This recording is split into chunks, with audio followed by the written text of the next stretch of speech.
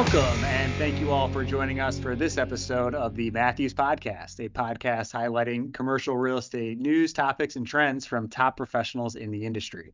I'm your host, Matt Wallace, commercial real estate veteran for over 10 years here, executing on over $1 billion of transactions across the country and across all asset classes. I now serve as a market leader for Matthews, helping to expand the brand into new markets. Today, we are joined by Geoffrey Arrobio, an experienced mortgage broker at Matthews. He has provided hands-on service to his clients for over 26 years, advising and securing financing for over $1.8 billion worth of commercial real estate transactions nationwide. He has developed extensive relationships with life insurance companies, banks, private debt funds, CMBS, private equity groups, and credit unions. In this episode, we dive into the nuances of capital markets, touching on construction, permanent financing, and the overall state of the economy for buyers. Please welcome to the podcast, Jeff. Let's dive on in. Thank you. Thank you for having me. Really appreciate it. The big driver in commercial real estate today is debt. So why don't we start with a primer on, what does it look like today versus what did it look like 12 months ago? And what's the state of the economy right now? So in terms of debt, obviously the Fed has raised overnight interest rates by 525 basis points over the past couple quarters due to inflation issues. And that has put a drag, obviously, on the pricing of capital across the board from life insurance companies, CMBS, banks, et cetera. In comparison from 12 months ago to today, whereas 12 months ago, maybe you're going out for a construction loan and you can get, a rate in the maybe 6% range. Today, you're in the eights, maybe nines. Permanent debt is priced, between 6.5 and 7.5 today, whereas 12 months ago, you were still in the fives. So there's been a major shift in the pricing of capital, in addition to some liquidity squeezes with a lot of the regional banks in particular, whereas life insurance companies and CMBS do have plenty of capital to lend, but they're a little more stringent on their underwriting criteria. So, we've seen a loss of liquidity for sure and pricing adjustments, and I think borrowers and buyers are having to make those adjustments on their acquisitions. Let's dive into each of those separately. So you're talking about two major items that are impacting both volumes and pricing, but let's talk about pricing specifically. How has the rapid increase directly impacted investment sale pricing as well as construction pricing? And how is that impacting transaction volumes? Well, deals are really hard to pencil when buyers are trying to sell at cap rates at 5, but your cost of capital is 6 or 7. It's a negative effect on your return. So it's hard for an investor to make sense of some of these deals out there when capital is so expensive, or in relative terms. Historically, it's not as expensive as it was in the 80s, but when you're coming off of 10 years of almost free money and rates in the 3s and 4s and 5s, and now you're in the 6s and 7s, it's a little bit of a sticker shock. So I think these investment clients are having some issues trying to pencil deals to see if they have positive cash flow on a leveraged basis.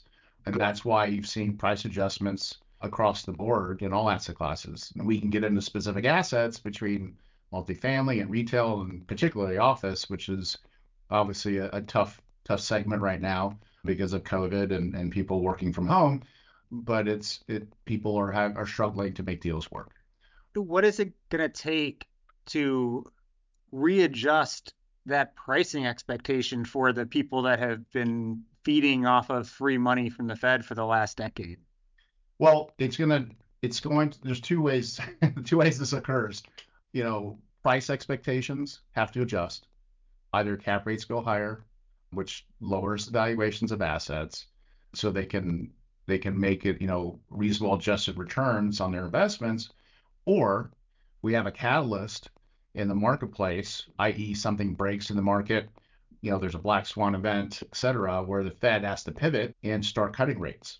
That catalyst could be, Treasury issues. I mean, the Treasury has to refinance a lot of their debt in the next couple quarters, and there's billions of dollars worth of corporate debt that needs to be repriced, which could lead to some bankruptcies with some of the, junk bond type of corporations. And that will have an effect, with the Fed and possibly make them pivot in a way where they'll start cutting rates. So I see clients, their expectations are that they're thinking that the Fed will start cutting rates in 2024. When? That's, to be estimated currently. But um, most of my clients want short-term type debt because they think the Fed's going to pivot and they can get longer-term fixed rate capital, you know, 6, 12, 18 months from now. You mentioned that, historically, we're not in a wildly expensive interest rate environment. So why is the consensus that we're going to be lowering rates in 2024? Well, I think it's a function of buyers or investors. In the last 10 years, they've bought at, 3 and 4, 5 cap rates. So when you look at, and they're trying to exit today in a 6 or a 7 cap rate, that's an adjustment to their equity, right? And when you have buyers coming into the market wanting to buy these assets at a 6 and a 7, there's a disconnect, right, between buyers and sellers. And you load on top of that, where your cost of capital to finance these assets are in the 6s and 7s, well, that affects your purchase price. So there's a definite shift going on with regards to asset pricing across the board. And that just has to play out. And it doesn't happen in a quarter. It happens over a year or 18 months where buyers and sellers start to see eye to eye. And that just takes some time. Going into the maybe more the fundamentals of banking, you mentioned the liquidity squeeze that some of the regional banks are feeling. Can you walk us into the details on that? That's also limiting the availability of capital to finance deals. Absolutely. Yeah, that's really a function of balance sheet issues with regional banks. You kind of saw it, with SVB and with Signature Bank, where some of these banks were upside down based on their treasury holdings, maybe not real estate holdings, but now it could be some of these banks have issues with their real estate holdings where their cash positions or deposit base, they're offering interest rates at, zero point 0.1 or half a basis point or maybe 1% return on deposits, and they're trying to lend their money at 6.5 or 7. Well, when banks see depletion of their capital base, i.e., their deposits start going from 0% interest rate return into treasuries or into money market accounts, there's a lack of liquidity that those banks have. And so that puts a major drag on their lending platforms where they just don't have the capital to lend. So that's been a problem with a lot of the regional banks, and that will keep playing out over the next year or two for sure. So we've got a 1-2 punch there, and is that then driving volume to the larger players, and they're the only shop in town that's open for business? Correct. I mean, you're seeing, especially on the construction side, the well-capitalized banks. Construction has been very difficult to do today, unfortunately, just because of underwriting constraints. Whereas a year ago, you're maybe at 75% loan to cost, and now you're maybe at 60, 65% loan to cost. And these banks are asking for additional kickers. They want deposits, they want a depository relationship with you, and they want to have liquidity and net worth constraints on top of that. So construction is very difficult today. And the problem is that, you know, with the multifamily side and the retail side or self-storage side, you're having a lot of these clients who would like to have deals that are permit shovel ready have to readjust their equity positions, either increase their equity tremendously or just put pencils down just because they're going to sit out and wait and see what happens in the next, 8 to 12 months. But yes, that construction shift has gone to non-bank players. And when you go to that well, if you will, they're much more expensive, and they know that they're only game in town. So the clients really have to make a decision. Is it worth doing now, or do we just mothball it, wait, and build it at another time? Of course, you may have to land bank your asset for a while. So I'm having those discussions with many of my clients.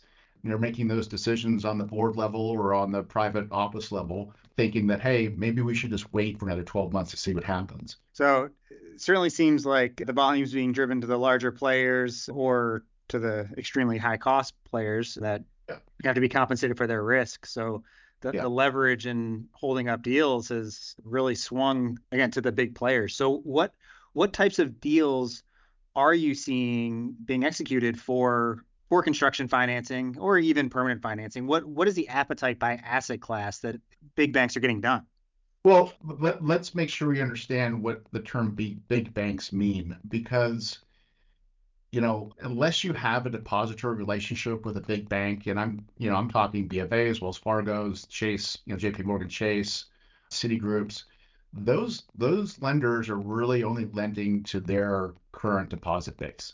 Coming from the outside and trying to do a deal with those big, larger money center banks, they're just saying no, thank you. Those clients are going to regionals, and those regionals, as I said, most of them have really put the brakes on their construction lending side, and so the clients are really scrambling as to, how do I get this deal done? So it's really not a function of going to larger players per se. I think it's more of a function of using an alternative type of lending source that may be higher priced, but it gets the job done. And clients have to rethink, their capital stack, maybe putting more equity in the deal, which tends to be the issue today with a lot of clients. And sometimes if they have to do that, they basically will mothball it for a couple months to see where the market goes. Permanent financing is very different. If you have a stabilized cash flowing asset and you're simply looking to refinance your existing loan into a new loan, well, there's some sticker shock there, because if you've done a deal over the last 5 to 10 years and you're going from that loan into this new loan, well, those the pricing of those loans at the time were in the fours or fives, and now again you're going from a 4 and a 5% interest rate into something that's fixed maybe for 10 years at 6.5 to 7. So there was some sticker shock there. In addition, loan to values, even for permanent loans today, are not 75%. Maybe with the agencies, you can get up to that level pending where your debt service coverages are, because it's really a math equation today. It's really not a valuation equation at the end of the day, because rates have crept up to where we are today. So it's all based on cash flow. Leverages are around 60 to 65% today, kind of across the board for permanent financing.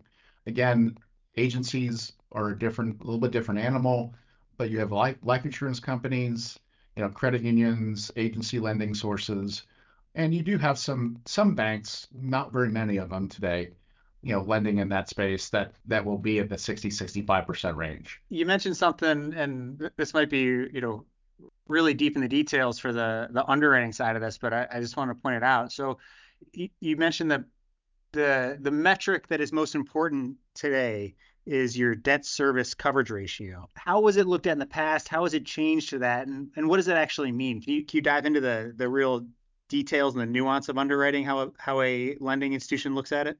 Yeah, so debt service coverage ratio basically is taking your NOI and net operating income, which is your gross income less all your expenses, and maybe mark to market your property taxes, because an appraiser is going to do that on any new loan. They'll look at what the valuation of your asset is today and mark your property taxes to market, and then you subtract your gross income from your expense line items and come to an NOI number. And so a lender, depending on the asset class, so if a lender, let's call it multifamily for a moment, they're going to underwrite to 120 maybe at the low end, but typically 125 debt service coverage off of your NOI, and which means that your income, your NOI income, has to support enough cash flow for that loan to be 125% of of the of the loan amount. So on the debt service side. So if you're using a 25-year amortization or a 30-year amortization schedule, and your rates are at 6.5, and you calculate a loan constant from your amortization and your interest rate, your NOI divided by your debt service coverage divided by your loan constant basically equals your loan amount. I know I'm getting in the weeds here in the technicals, but that's how loans are calculated today. Go I ahead. love getting into the technicals. I love it. Okay. But why has the focus on debt service coverage increased in this type of environment versus, I mean, 5, 7, 8, 10 years ago, it was all about LTV. Well, it's because of the math, because rates have increased. So when you were underwriting 10 years ago, and your loan constant was at 6.5 or 5.5, but now it's at 8.5, that's a big delta in the equation, right? So it becomes a math equation, and your debt service coverage comes into play more than LTV. So it's really just a mathematical equation, just because of where rates are today. You mentioned banks are getting a little more stringent on their underwriting. What else does that mean? While we're in the weeds on the details, what else are they pulling back on or taking their foot off the gas pedal on? If you kind of look at it from an asset class, for sure, office, they've really pulled back, unless it's medical office with credit tenancy or a credit tenant per se. Most banks have really pulled off the gas on office assets.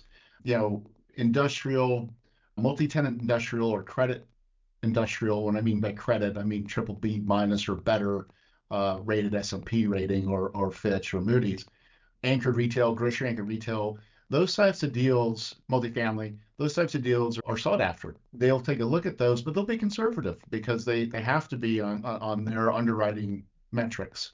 I think going forward, the two best sources currently in this marketplace, when you look at just permanent financing, is really life insurance companies who have an entirely different cost of capital than banks. And then you do have some credit unions. I'm not a huge proponent of credit unions, but they do serve a necessary liquidity spigot within the marketplace today. But life insurance companies have picked up a lot of the slack that the banks have, avoided, honestly. So, and their cost of capital is very different than a bank because they're not really relying on deposits to make their loans. They're really relying on those income streams from life insurance policies. And they need to balance out what their liabilities are and their assets. So it's a different mechanism in the marketplace. And I think life insurance companies will be a sought after lending source going forward in the next couple of years for sure. Are the credit unions stepping into that void from the regional banks? They are from a permanent loan standpoint, but not from a construction standpoint. Most credit unions are not in the construction business. Got it.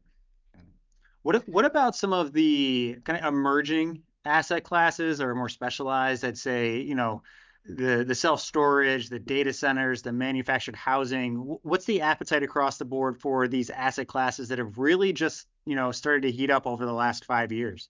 Well, I think you have to throw BFR in there for sure. Build for rent assets. That's been a big asset class for quite a few years. The issue there is construction financing. You can do permanent financing on BFR all day long once they're leased, but build for rent, I think, has been a pretty sought after asset class.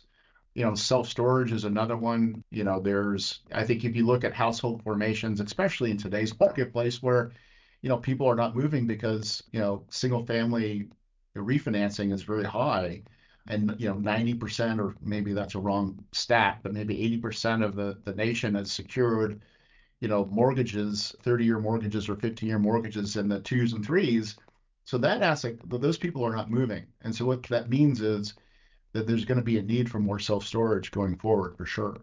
And so self-storage, that asset class is sought after, especially if it has a flag to it, Extra Space or Public Storage or, StoreQuest, CubeSmart. Those assets in particular markets are going to do extremely well going forward. Again, the issue that I see in that asset class is just securing the construction financing. But once it's built, there are plenty of takeout sources for those types of assets once they're cash flowing. So those two, I think, are very interesting going forward. And I think a lot more players are getting into both of those spaces for sure. What do you think about the manufactured housing sector and how has that developed over the last couple of years? And how are institutions looking at playing in that space? I love manufactured housing as an asset class. There just hasn't been many, manufactured housing or mobile home park deals built over the last 10, 15 years. It's NIMBY kind Yeah, that's totally true. And if you look at it, most manufactured housing assets are built in flood zones, unfortunately, because it's the least desirable piece of land within a municipality. And so they'll zone it for manufactured housing. So, and that's kind of across the country, unfortunately. But it serves an affordable housing need for sure. You have the agencies, Freddie and Fannie, who will finance those deals all day long, assuming they cash flow nicely and have historical cash flow, statements and underwrite to, 125 debt service covers at today's rates. You'll have nice execution on those types of assets. So with such a turbulent market here, what advice do you have for, sellers that are, coming up on a maturity or buyers looking to get into one of the asset classes that you focus on? Like what's their best approach? What are the general strategies they need to know about? Well, I think patience is a little warranted here to see how things play out for one, for sure. But with regards to someone who has a loan coming due, property owners are not in the market every day. We're in the market every day. We see where rates are today. We see lenders come in, lenders go out. It happens all the time. And there's certain lenders who stay in the market all the time because they're mandated to, like Freddie and Fannie and some life insurance companies because they need to put money out.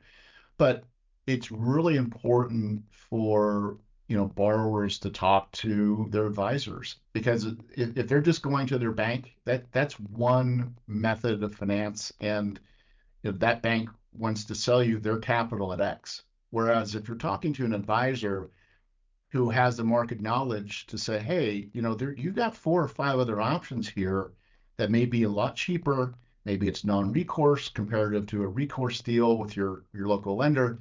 You need to use your advisor to your advantage and help leverage your time and the advisor's expertise to secure a better transaction that will help you over the long term. So I think that's really important, especially for those borrowers who have loans coming due.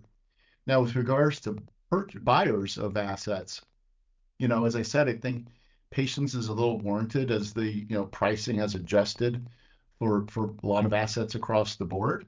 But stay opportunistic. There's going to be opportunities definitely in the next 12 to 24 months where if you really want to get into a certain market or certain asset class, and you're talking to Matthews, for instance, in be it QSR or apartments or retail, just stay in front of them and ask questions, be inquisitive, and use their broad-based market knowledge to help you navigate some of those markets.